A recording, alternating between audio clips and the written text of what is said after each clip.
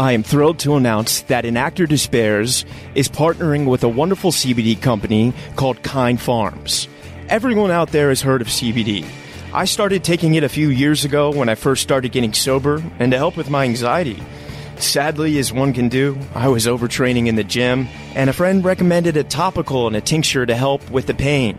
I tried it. It was okay. However, recently, I was introduced to a product that has really changed my life. Not only has it helped me with anxiety, but I am stronger than I have ever been. I'm able to carry out lifts my body used to prevent me from doing. Kind Farm products have single-handedly changed my life athletically and personally. They utilize 100% local licensed farmers, organic cultivation, and CO2 extraction for superior CBD. Kind Farms is turning CBD to a kind alternative to pharmaceuticals. Let's transform Tobacco Row into Hemp Row. If you want to get involved, please reach out. Together, we can make a difference. You can use my code RYAN10 for 10% off. You can find them on Instagram at Kind Farms Inc., all one word. That's KINDPHARMSINC, and their website is kindfarmsinc.com. Once again, my code for 10% off is RYAN10. And now, let's get started with today's show. Welcome to An Actor Despairs. I'm your host, Ryan Perez.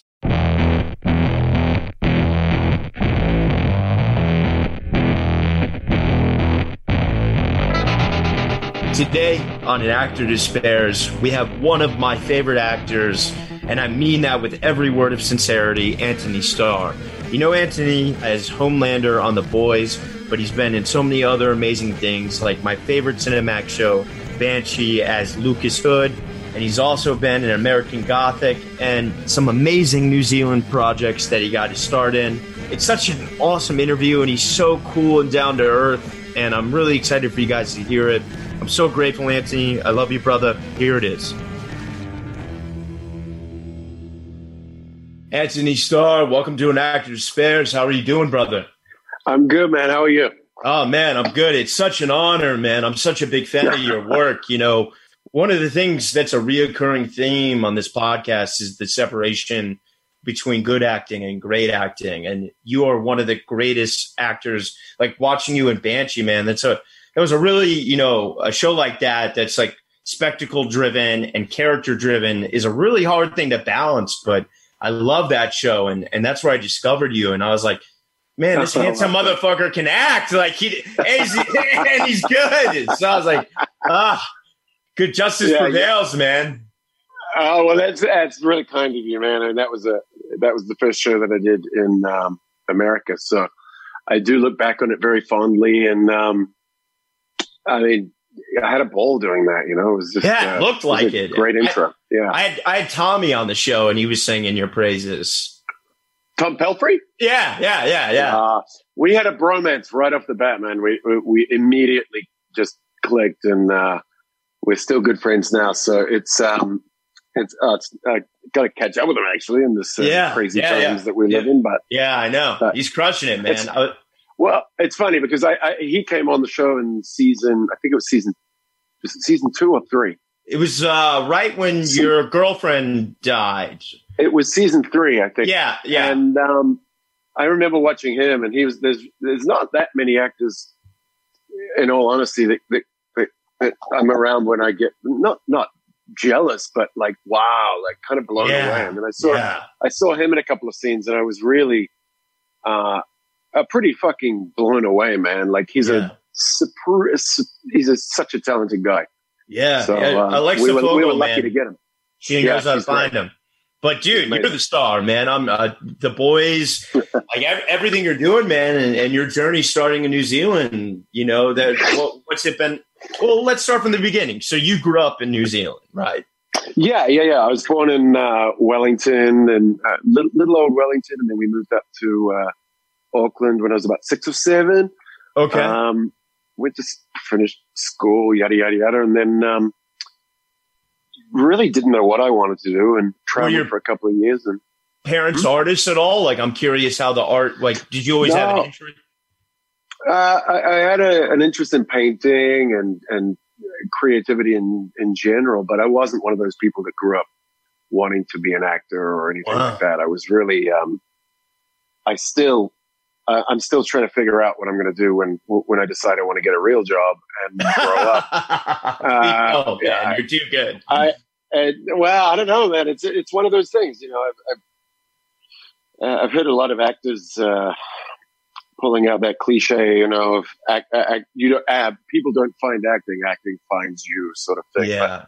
And I didn't believe it, but now I'm over here, and it's the reason that I am over here and away from home is very specifically for work, and so I'm inclined to lean into that stereotype a little more. Amazing. I feel naive for not knowing, but what's like the New Zealand film landscape like? Is there much of like I know Jermaine Clement, you know, obviously is the So there's some incredible talent in New Zealand. There really is. But a lot of the time, it's incredible talent that hears the word no a lot, because there just isn't the private finance going around. Like, all the films are made by the Film Commission. There's New Zealand On Air and a few other funding bodies, but there is not. I guess everything's changed slightly with the way that format and HD and everything is made. You can make a lot more for a lot less. So that's helped a lot of content get made down there. But it still is it's a pretty barren landscape in terms of opportunity for creative. So it can be pretty tough. You know, I've got a lot of friends. Is that your dog or my dog? Yeah, that's my dog. I'm so sorry. Okay, great. No, it's okay. No, it's fine. My dog's on the balcony, and she likes to. Guys, shut up, please. Am I going to have to tell her to shut up? Yeah. I love you, but shut up. Yeah. But no, it's. Look, I love home. I want to work there again, but it can be very difficult. Like I was going to say, I've got a lot of friends who are really talented and struggle to find work. So. Inevitably, everyone at some point will either go to Australia or over here or both. Yeah. And even if they don't physically go there, basically the way the world has shifted in terms of putting tapes down and sending auditions via the interweb. Yeah. You know, it has made the world a lot smaller. So it's more global than it was for some of my older friends, say, that came up in the 90s and that those opportunities weren't there. So it's better, but you know, it's slim pickings down there, man. Yeah, man. So then what was your journey? When did it find you? So I did a bunch of commercials and smaller TV roles. And then the thing that really, the first real full-time job that I ever had was a show called Outrageous Fortune in New Zealand, and that went for 6 years. That was a huge hit there, wasn't it? It was world famous in New Zealand, yes. Yeah. It was. It really. It was a great bunch of people. It's that thing, you know. The chemistry set was right across the board, from the writers to the directors to the cast. Everyone was the right person in the right moment in the right place, and it connected with New Zealand in a way that no show has had up till then. And I mean, to a certain extent, there's probably a good argument that no show has since. It really was it really did take off, which was great for all of us involved, because you know, that was I remember that was the first time I this sort of day in, day out was going to work on a set, and that really it really helped me decide, one, that I wanted to do it, and two, that I could do it, and you get past the newness of everything and get into a position of actually feeling really comfortable on set and starting to expand creatively, rather than sort of going on to foreign sets for small chunks of time, and then, you know, before you know what's going on, you're off set, and it can be ruthlessly quick, but getting on set all day, every day, was a game changer. So it was great. That's amazing. And do you feel like in some ways this was your drama school, your conservatory, you know, the show, like learning by doing? Yeah, very much to a certain extent. I'd done classes, okay. You know, various classes, you know, yeah. Sorry. In my early 20s and mid 20s, I was lucky. I met some really great, New Zealand You're teachers. talented, man.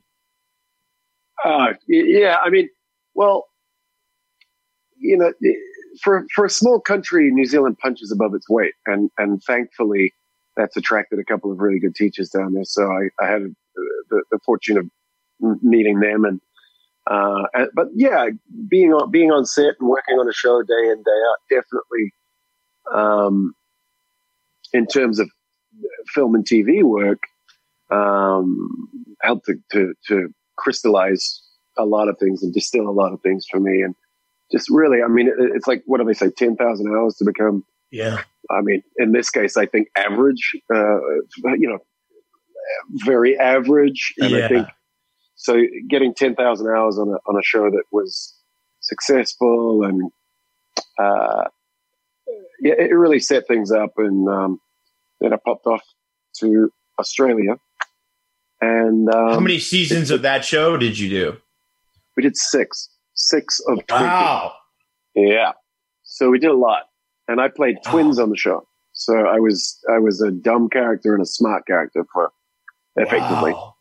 Yeah. So I had a lot of, you know, that was really interesting as well, because I had a different relationship with the directors in that I had to create scenes with myself.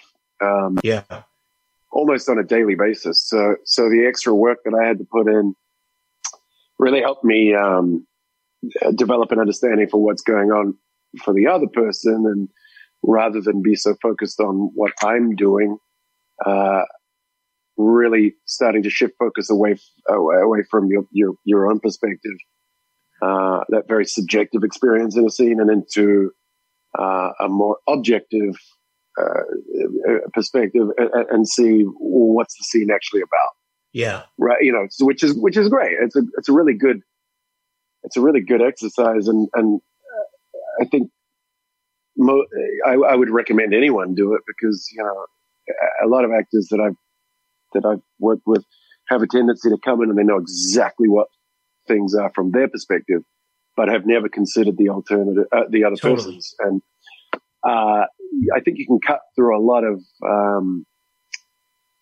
you can save a lot of time, and also expand a lot of your own awareness of what the story is and what your place in it is, and serve the needs of the story better if you've got a broader awareness, less, no, I don't want to say egotistical, but less based on your perspective and more on the overall, well, what's going on in this scene, and how does it benefit story, and how we, you know, there's bigger things at play than you. And I think that's really important to keep that in focus. And that was the show that really forced me into a situation where I had to start thinking about that and looking at that, because, if not, the scenes, you know, they wouldn't work. And, so it was actually that was pretty amazing to be able to do that for 6 years. That's so beautiful. Thank you for sharing that. I'm curious then, with the Australia pivot, is that like, if you're living in New Zealand, is that the LA, you know, kind of move? Like, yes, sort of. It's like, it's like Sydney is a bigger version of Auckland, and LA is a bigger version of Sydney, you know? So, yeah. So it's like a step, I don't want to say a stepping stone, because, you know, Australia's got a great industry, a very strong, very solid industry, and they make some really fantastic. Yeah, I just had this great actor, Toby Wallace, on. Become a good friend, man. He's crushing it. Him and Ben Mendelsohn did a movie called Baby Teeth. You got to check it out. Oh, I don't know him, but I'm a huge fan of Mendelsohn. I think. Oh God, he's so great, man. Yeah, he's so good, and it's great. Like he's been knocking around for a long time. I think the first thing I saw him in was an Australian film called Mullet. Yeah. It's crazy. From a long time ago. But he's finally getting the recognition that he deserves. Yeah, because he started working as like a teenager there, right? And he's been around for a long time, and I've always liked him. I think he's fucking amazing. He's reaping the rewards of his success, talents. It's great. Amazing, man. And I'm curious then, when you were there, you know, what kind of projects were you who were some of your contemporaries at that time? You know, like. So I actually I was over in. I flew myself over to Australia just to when the show finished in New Zealand. I was like, okay, well, I've got to do something. I've got to be looking for work, and I just went over and went on a casting call around casting agents, and just I hadn't been there for work, so just thought I'd just go and see what was going on, and totally. To go into a casting agent called Kirsty McGregor, and she was casting a film for Blue Tongue, and Blue Tongue Films are the guys that did an Australian film called Animal Kingdom. Yeah, and right, so they were casting a film,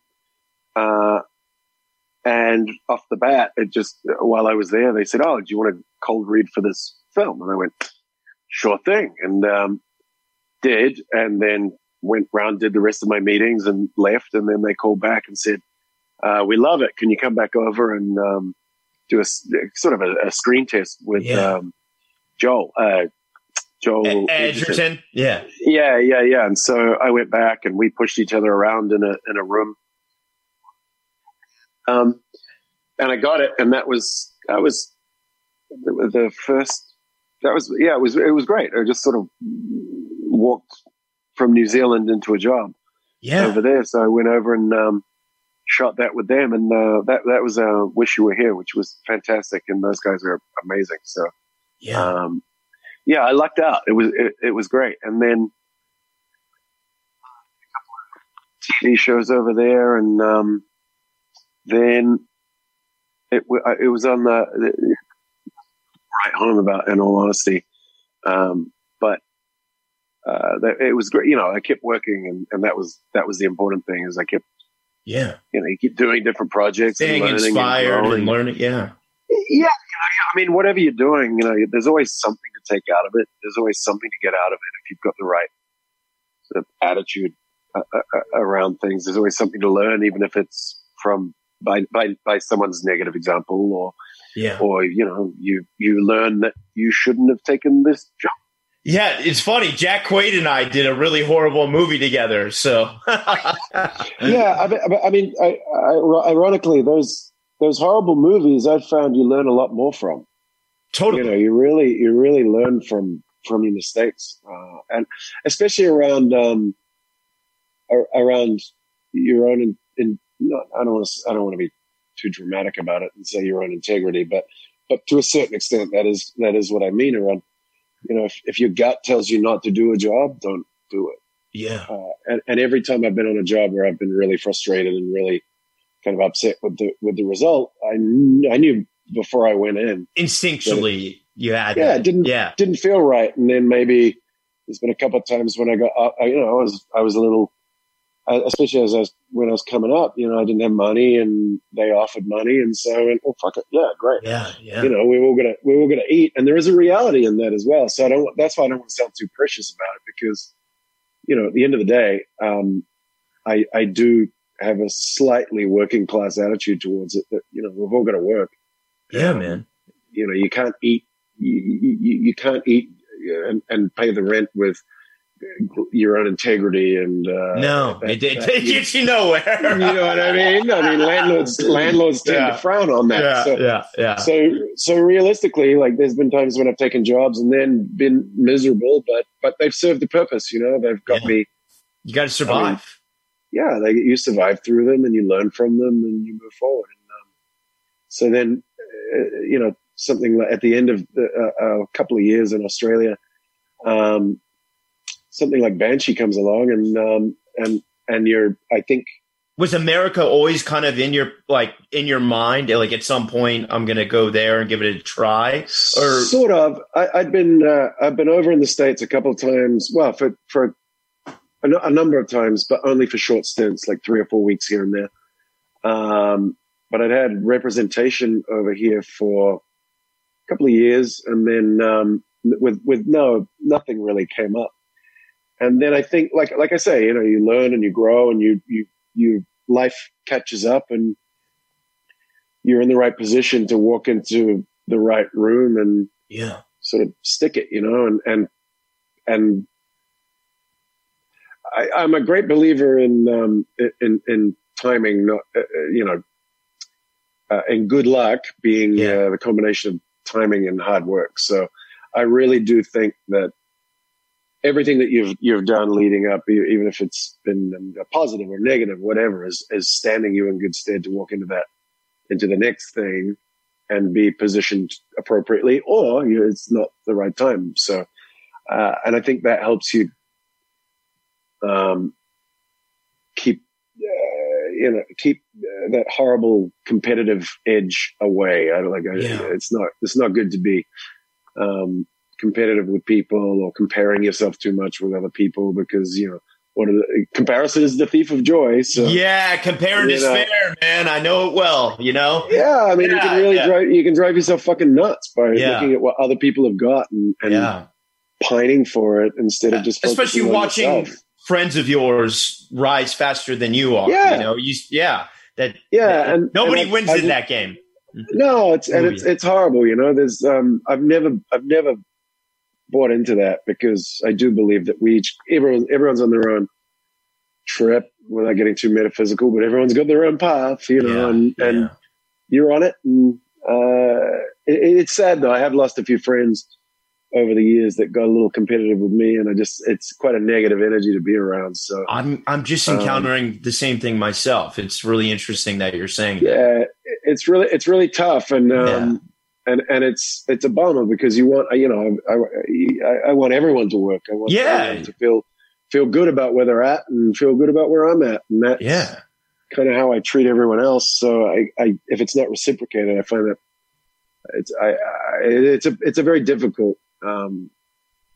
It's a difficult space to be in for everyone, It's not good for them. It's not good for you. So I think, especially during this pandemic, I think there's been a lot of room for, more so the energy you want to surround yourself with and the energy that you don't want to surround yourself with. And this is a very reflective time, isn't it? Yeah. And we're really forced into that, into a position of we're forced to stop. And then a lot of stuff comes up with that, and it's a crazy time to be alive, man. Yeah. Well, at being a beautiful and insanely talented man, when you came to the States, I'm sure, Marvel and all these things and Hollywood studio movies were coming your way. Like, talk to me about the Banshee thing. How did that come?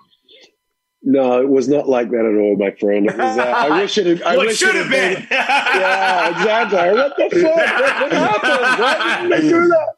Yeah. It was not like that. It was, I think actually the Banshee thing was just something that came up. I was in Sydney working on a show, and they asked me to put a tape down for this action show, and I did for the lead role of this action show. And I was thinking the whole time, I've never done any action. I've never done anything like that. I have a martial arts background from a long time ago. Awesome. But when I was a kid, I did karate for 6-7 years, but that's a long time ago. I made it 6 months before I was like, this sucks. Yeah, I know. I don't like getting hit too much. It's not fun. Yeah. But so anyway, I put a tape down and they liked it. And then they flew me over for a whirlwind screen test with Alan Ball and Greg Utanas, Jonathan Tropper, they were all the creators of the show. Yeah. And they cast me 4 hours after the screen test because they wanted me to come back. And so that was I believe it was on a Saturday. Yeah. Flew over on the Friday. slept, had meetings that day on the Friday by the time I got here. Then the Saturday I had the screen test at midday. By 4 or 5 p.m. they told me, "Hey, you've got it, and we want you in again at 10 a.m. to read with the 3 candidates we've got for the lead girl role." Yeah. So I went, celebrated very, very briefly, and then went in the next day and read with the girls, and Ivana Milicevic got it, and that was all she. And then I flew out that evening to get back, and then I was on set at 8 a.m. on the Monday morning, and it was just a whirlwind trip. It was such a bizarre thing. And then I finished this job and went home to New Zealand for 3 days, and then took off for North Carolina. It was so bizarre. So you guys really shot it in North Carolina? Yeah, the first 3 seasons in Charlotte, North Carolina, and partially in New Orleans, but only a very small snippet. Oh, that's right. And you guys had that one. Yeah. We had the one sequence with Chayton Littlestone. And then season 4, the state got rid of its incentives. North Carolina got rid of the incentives. I'm from Virginia, so same thing happened to Virginia. Yeah, a little bit foolish, but that was the way it went. So we went up to Pittsburgh. Yeah, up in Pennsylvania for the last season, which was I don't know, interesting. Yeah, it was interesting. There's a lot. Pittsburgh's got a lot of character. I actually had a really great time there, but there was a lot of it's an interesting town. There was a lot of rebuilding going on.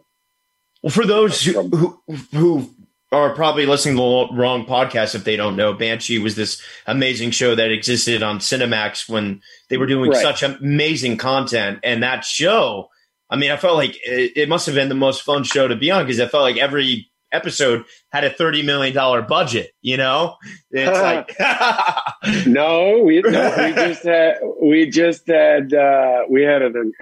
mean, it wasn't a low budget.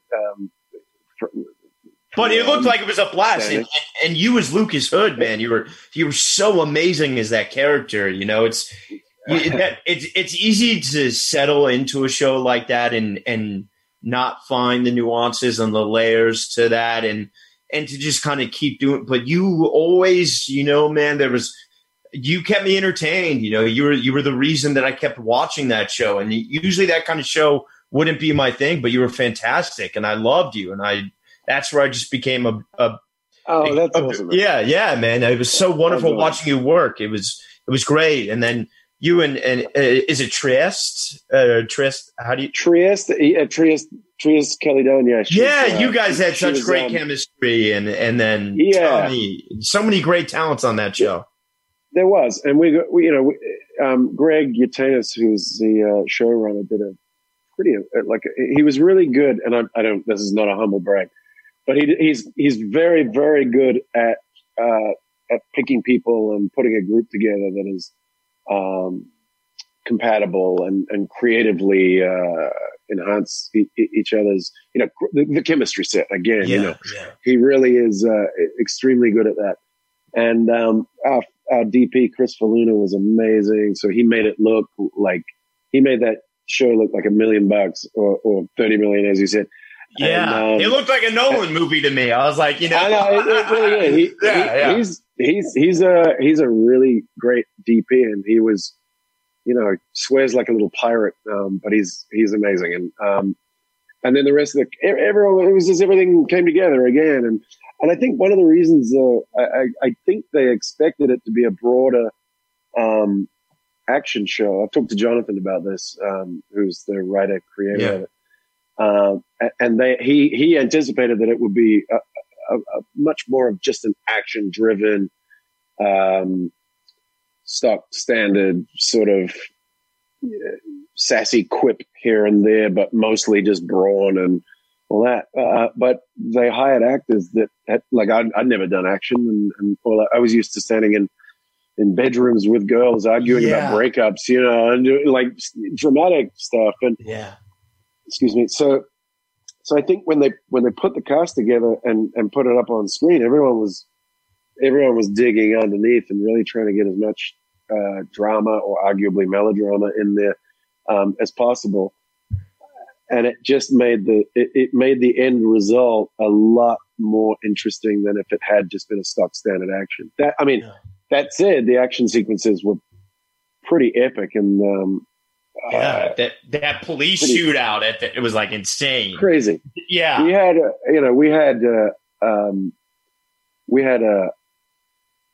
a schedule that was. I mean, we were an hour and a half behind before we started. At breakfast, we were an hour and a half behind. It was so packed, and we had to rush and really get through a lot of material very, very quickly. Were you doing most of your own stunts? Most. Let me put it this way: if you ever see anyone flipping or doing anything that looks like an insurance risk, it's probably not me. But then we would have to do full. We have to know every part of the fight, because what they like to do is shoot the fight in wide shots a lot of the time with the actors, so they could always use it. Got it. And so we put a lot of training in with the fight sequences, and it's funny actually. I always laugh at this. They're so lucky that I knew how to throw a punch, because when I went to the screen test, nobody asked the question. You're coming to do this action show, and nobody checked that. They said, have you ever done, like, what fight training have you done? And I said, I did martial arts when I was a kid. End of story. That was it. We never did a physical check. We never did anything to see how I moved, whether I could do choreography or anything like that.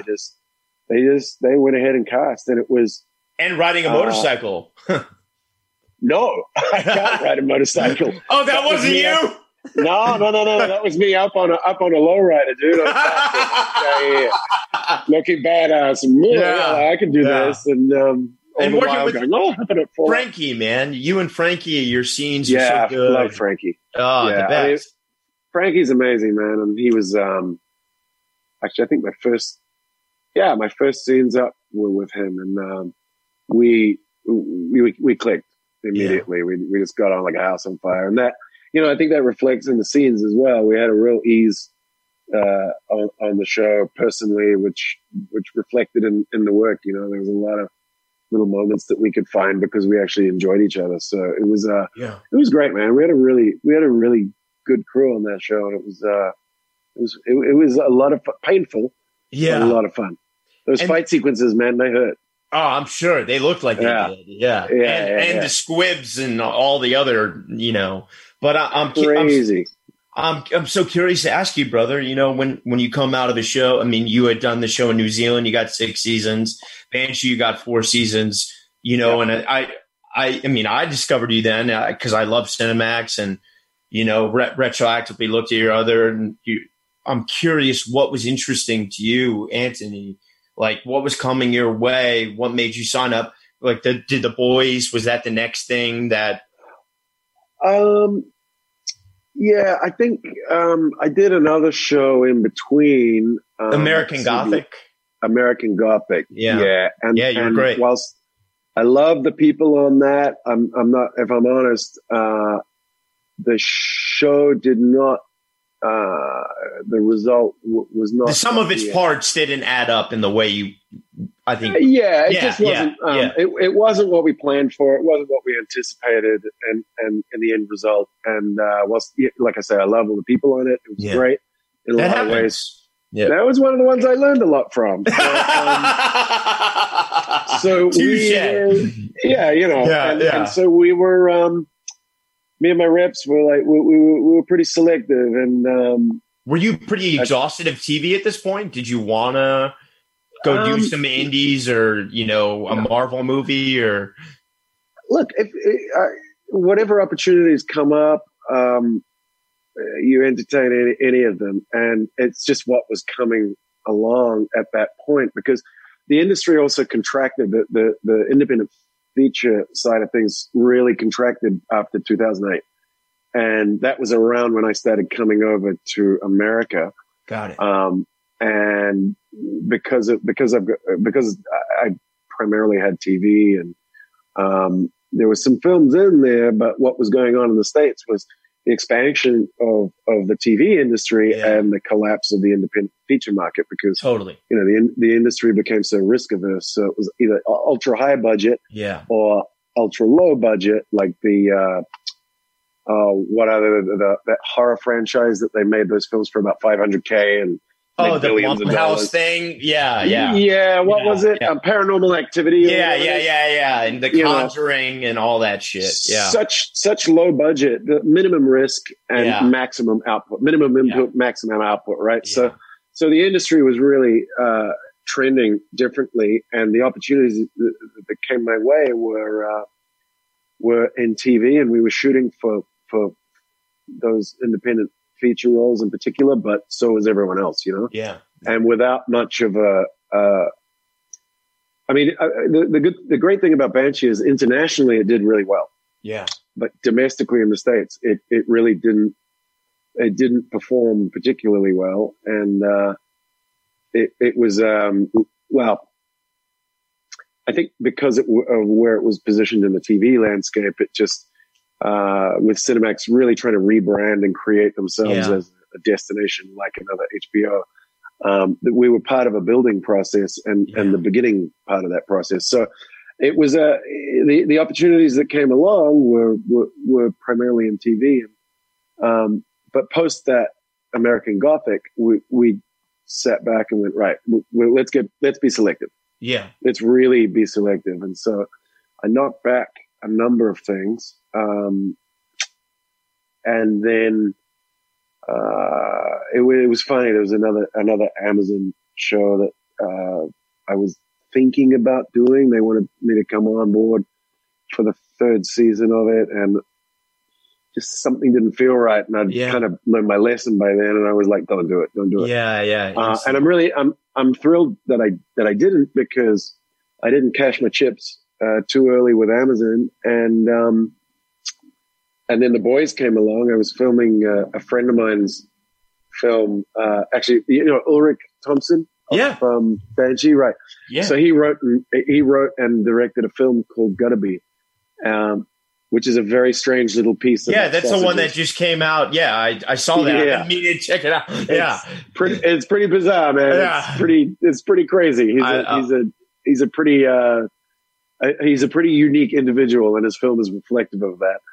But so I was out in New Mexico shooting that, and I got this audition briefing came through for this show called The Boys, and I was like, well, I'll get to that when I can get to that. I didn't even look at it because I was swamped. We were working every hour God sent.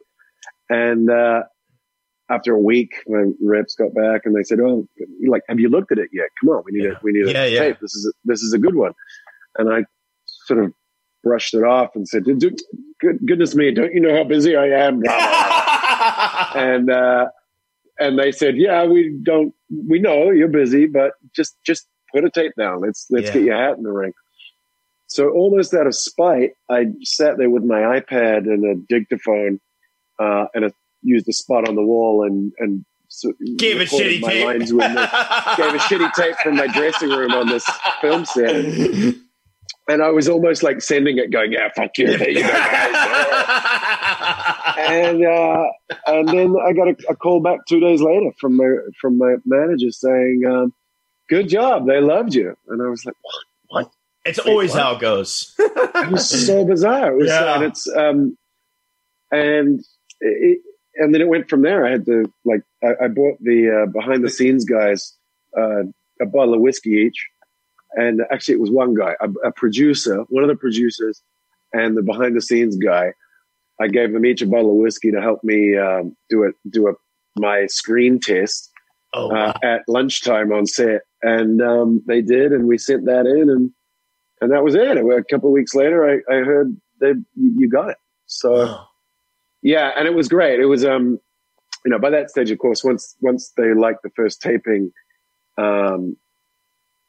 I gave it much more serious consideration because it was already kind of in my brain.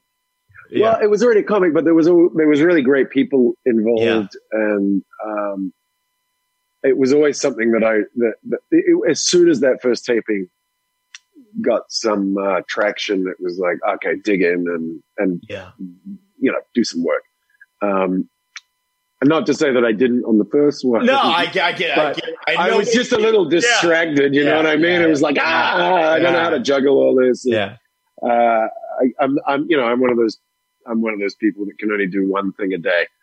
Yeah. And that may just be getting the mails, and then I'm I'm the same. I ran 4 miles today. I'm like, I'm done. I'm done. I got put on the soaps. Yeah. Well, that's you go. Talk to me about Homelander, man, because like I know putting on a suit like that, it can be awesome or it can be humiliating.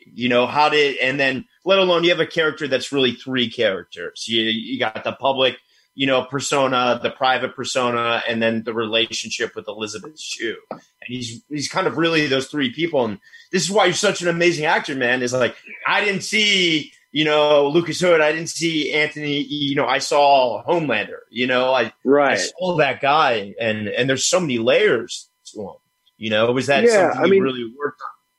Yeah, 100%. And the great news was that, look, a lot of writers, actually, I've been very fortunate with writers for the most part.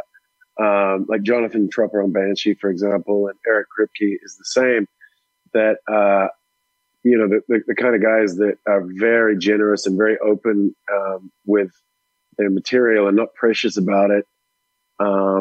It's not to say they're not protective of it, but, they're not going to just change things willy-nilly. But if you come in and you've got a reasoned, not argument, but a reasoned position or angle to make adjustments or creative ideas or whatever, the exchange has always been really good with both of those guys in particular.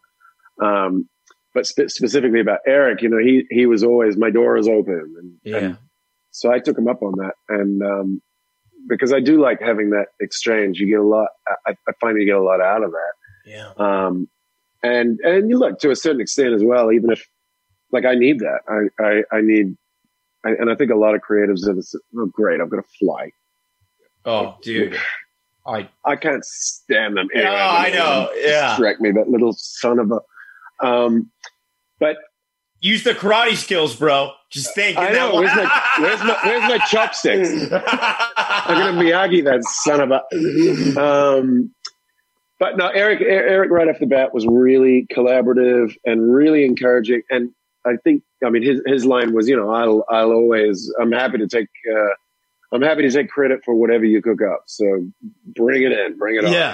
Yeah. And, it does make you take a different level of responsibility for the character and commit to the character more, and inspires you creatively. So he's a fantastic guy to have helming the show. And a lot of what's there was already in the writing, and then I would go back to him and it was very rare that there was something that I would question in terms of structure or anything like that. It was usually nuance and layers and, what about this? What about this? What about this?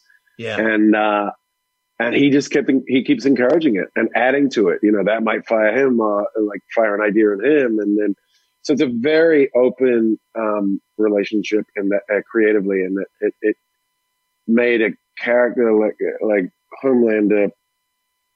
It gave us so much more room to move. Dimensions. So much more. Because you don't feel like there's a restraint of like, if I tried different things, then I might get it wrong. He was encouraging us to take risks and give it a shot, try. And to a certain extent, we're still doing that, because season 2 is really an expansion of season 1 and dealing with everything from all the repercussions of season 1.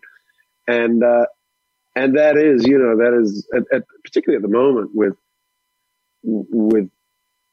still the ever expanding, well, maybe not in COVID time, but the ever expanding TV landscape that just seems to get bigger and bigger and bigger as these online platforms keep gearing up. And it's like Facebook, Yahoo, everyone's, it's crazy. Everyone is jumping on the wagon, man. And I don't know if it's sustainable. You know, it doesn't. I don't either. I'm waiting for the contraction in that respect because I talk to everyone. I can't even. People are bringing up shows I've never even heard of. Yeah. Let alone watched. We're just so.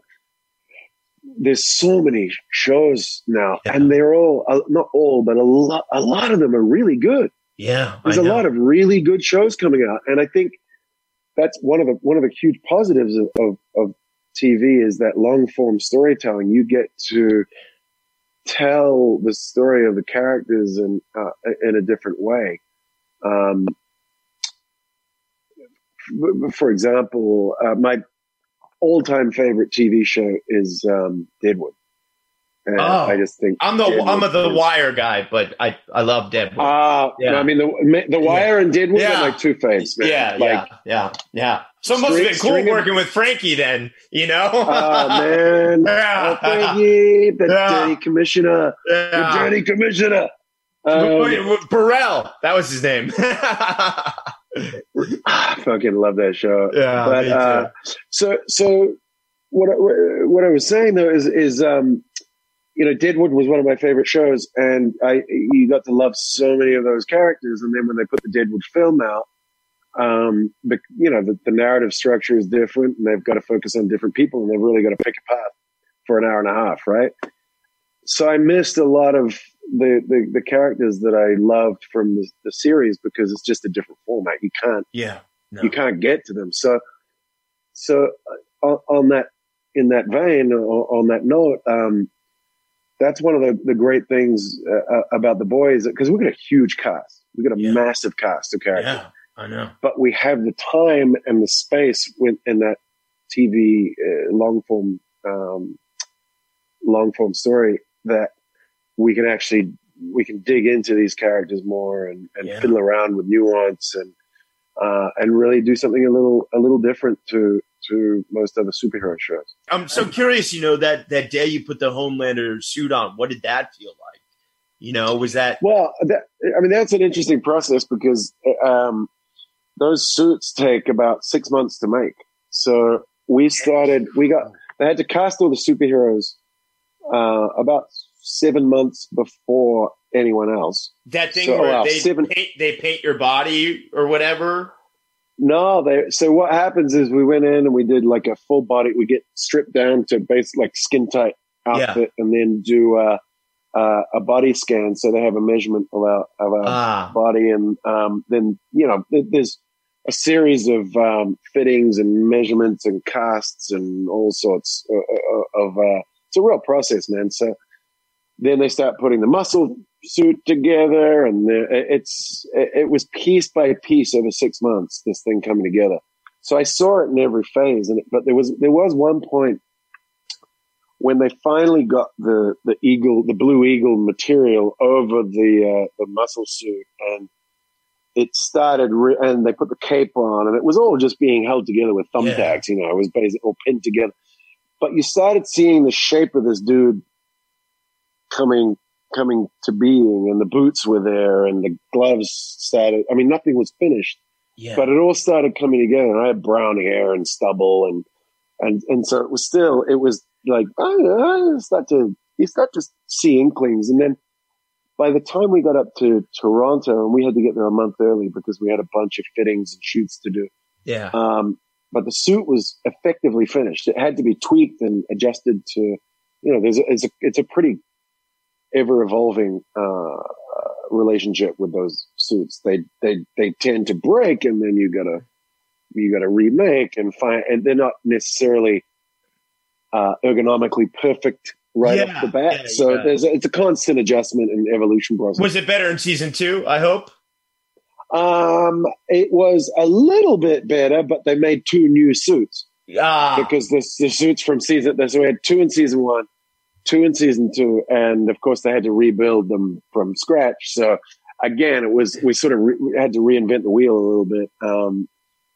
With a new team came in and to make the suits, and I mean they were great both years, but they have they get pretty worn out at the end of the season. Are you able to pee when you want? without having to take the. So that's one of the adjustments we had to make. Ah, nice. At first, it was like I was leaning over. I had to really push this pant down and lean forward like on an angle, on a 45-degree angle over. Oh God! Just to sort of hopefully not get on the all suit. over the floor. You know, yeah. It was just and not pee on the suit or anything. And so, in the end, we have a little zipper, zipper in the front. Perfect. That I can make things work. But that was a process of refinement as well. So there's all the suits really have a life of their own, and kind of you have to fit around the suit because they cost so much money to make, and they require so much. Did you keep attention. one? Oh, they wouldn't let me do that, my friend. That's worth more than me. I'm going to call Bezos, man. Yeah, he can afford it. I'll be like, come on, Jeff, give me a seat. Yeah. No, I think at the end of the show, whatever run we have on the show, hopefully they'll let us take one each. But if they don't, I will be stealing it. So of course. Just would note to we'll Eric do some Banshee style shit, man. Yeah, pretty much. I'm gonna punch and kick my way out. That's awesome.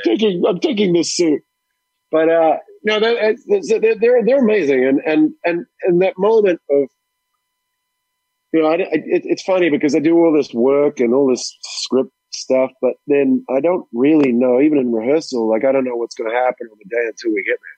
Yeah. And then something happens that when we're in the environment, everyone's different. Everyone's got their own way of working. But when we're in the environment and it's there, the person's there, the outfit's on, we're in the boardroom and there's this beautiful big set and it's go time. And then everything sort of comes together and all that work that you've been doing on the script and all whatever you've been doing sort of congeals or conglomerates into the moment. And then you go for it. And again, everyone's got their own process. But that first scene that we did, because I was only in two scenes in the first episode, so I sort of turned up. Everyone's been working, and I've been doing nothing, just going out in Toronto and hanging out and getting to know the restaurants that I like up there. And then I turned up to work, and it was the scene sitting in the boardroom asking everyone who they'd saved this week. It was like a little pep talk for the 7, and it was Starlight's first meeting, and she turns up late. And it was, it's really weird, man. I don't know whether it's I think it's just everything at once, but putting on that suit as well. I mean, first of all, it adjusts your posture. I literally can't move in the same way. So it forces me upright and makes me feel a little 6'3". Yeah, exactly. Yeah, and I've got big pumps on. I've got all these lifts in my shoes, so I'm like much taller. But it does. It makes you. It adjusts things internally, and then all of a sudden we rolled that scene out, and it started feeling like this is good. And then it became, the season 1 as with any show is a process of discovery and figuring out what the show is and what the character is, and we just kept and will kept playing, and then season 2 did the same, and that's what we'll continue to do if we ever get out of LA to shoot a season 3, which will be great. But it's always a process of discovery and hopefully and forward movement and evolution. Oh man, so beautiful, and I'm so grateful for you coming. And you're like a total bro, man. I could just talk to you for hours, man. Well, talk to me, man. As a young, wide-eyed, New Zealander or Australian, or an American dreaming this dream. Any words of advice you would give them?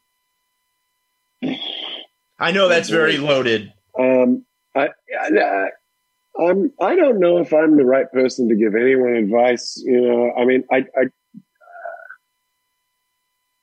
the best advice that I think anyone can give anyone is just is 2 things: just be yourself and don't quit.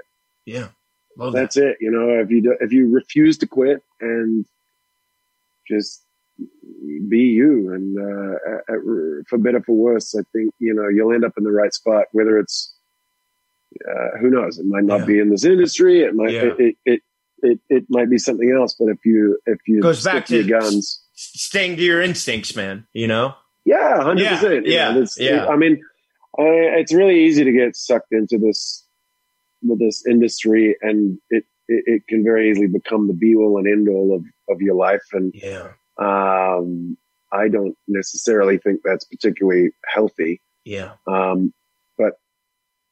So I think the more you can maintain yourself and go and do what you love and stick to your guns and I think if you do that, then regardless where you end up, you'll be a whole human being, and I think that's more important than making it in any industry, to be honest. But that said, if you don't quit, then something's got to happen, right? Yeah, No, stick to your guns and stay the course. And I think that was my acting teacher got trained by Sanford Meisner at the Neighborhood Playhouse. Oh, wow. And I believe Mr. Meisner said to him and all the classes, I wish you long will. And meaning, I hope you have the will to stick it out, because it is not an easy industry. I mean, arguably no industry is, but this can be a particularly merciless and brutal industry to be a part of. And I'm hosting a podcast. You're doing a show, man. So one day. but it is. I mean, look, we've all. It swings and roundabouts, man. You have an up, you have a down, and you have periods of work and periods of not work. I mean, I had a year and a half of not working when I was trying to be selective and do and pick the next. Right, actually, just before the boys. Where I was really, just cautious about things and wanting to get it right, and that's hard, man. A year and a half of not working there's all sorts of crises of confidence and issues that are associated with that and come along with that. But you gotta stick to your guns, and just keep, like Rocky, just keep getting up and keep doing it. There you go. Be like Rocky. And then final question, man. Anything else besides season 2 coming up in the works for you that you can announce? Or? Well, it's difficult because at the moment there's not a lot going on because of COVID. Yeah. That said, there's been a number of films that have come up, and it's just honestly, man, it's about timing and there's not anything, nothing shooting domestically that not for me anyway. All the things that I'm looking at are over in Europe. So fingers crossed. Yeah. Europe will stay relatively safe, and we can, well, they don't have Trump. Well, they got Boris, but no Trump, But I think what Boris said, Boris has got maybe the same barber, but seems to be a little more in control. Yeah, they've got the same hairstylist, but well, no, actually, one's the same thing going on with their weird hair, but he seems to have got it relatively under control over there. So, we cross our fingers and hope that the world can get to a spot where the industry can take off again. I know it has in some parts of the world, but fingers crossed, my friend. Fingers crossed, man. I just had my first movie audition for something in Hudson, so who knows? Maybe New York will be the place, and we'll have that night. Well, I mean, that night. That night. Oh, Jesus. Oh, man. Yeah.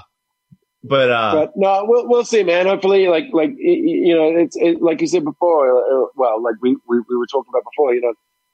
It's funny talking about the film industry and talking about trying to get work, and hopefully the world when people are getting sick left, right, and center and dropping off like flies. Not to be glib about it, but there's a lot of people dying. And it's I think a lot of the people that I know as well feel pretty grateful as not just. I mean, work would be the cherry on the icing on the cake, right? That would be amazing right now, but not getting sick for the most part is what people seem to be focusing on. So yeah, that's my job for now, is taking care of my dog and not getting sick.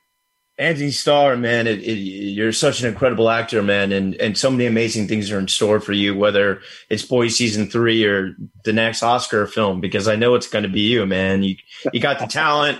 You sure got the looks, man. And in all seriousness, man, I really appreciate your honesty, your candor, and just your down-to-earth attitude, man. It was such a pleasure, and let's get coffee one day. We'll save that crazy shit for another life. And 100%, man. As soon as the airports are a bug-free-ish, yeah, and I'm in New York, we'll get that coffee. Thanks again for this, brother. Yeah, and we will. If I'm in New York, I'll hit you up. Yeah, man. Stay in touch. Much love, dude. All right, and let's do this again someday. Fucking A, brother. All right. Much love, man. Thank you. All right. Peace. If you like the show, rate, review, and subscribe wherever you listen to podcasts. Thank you for listening.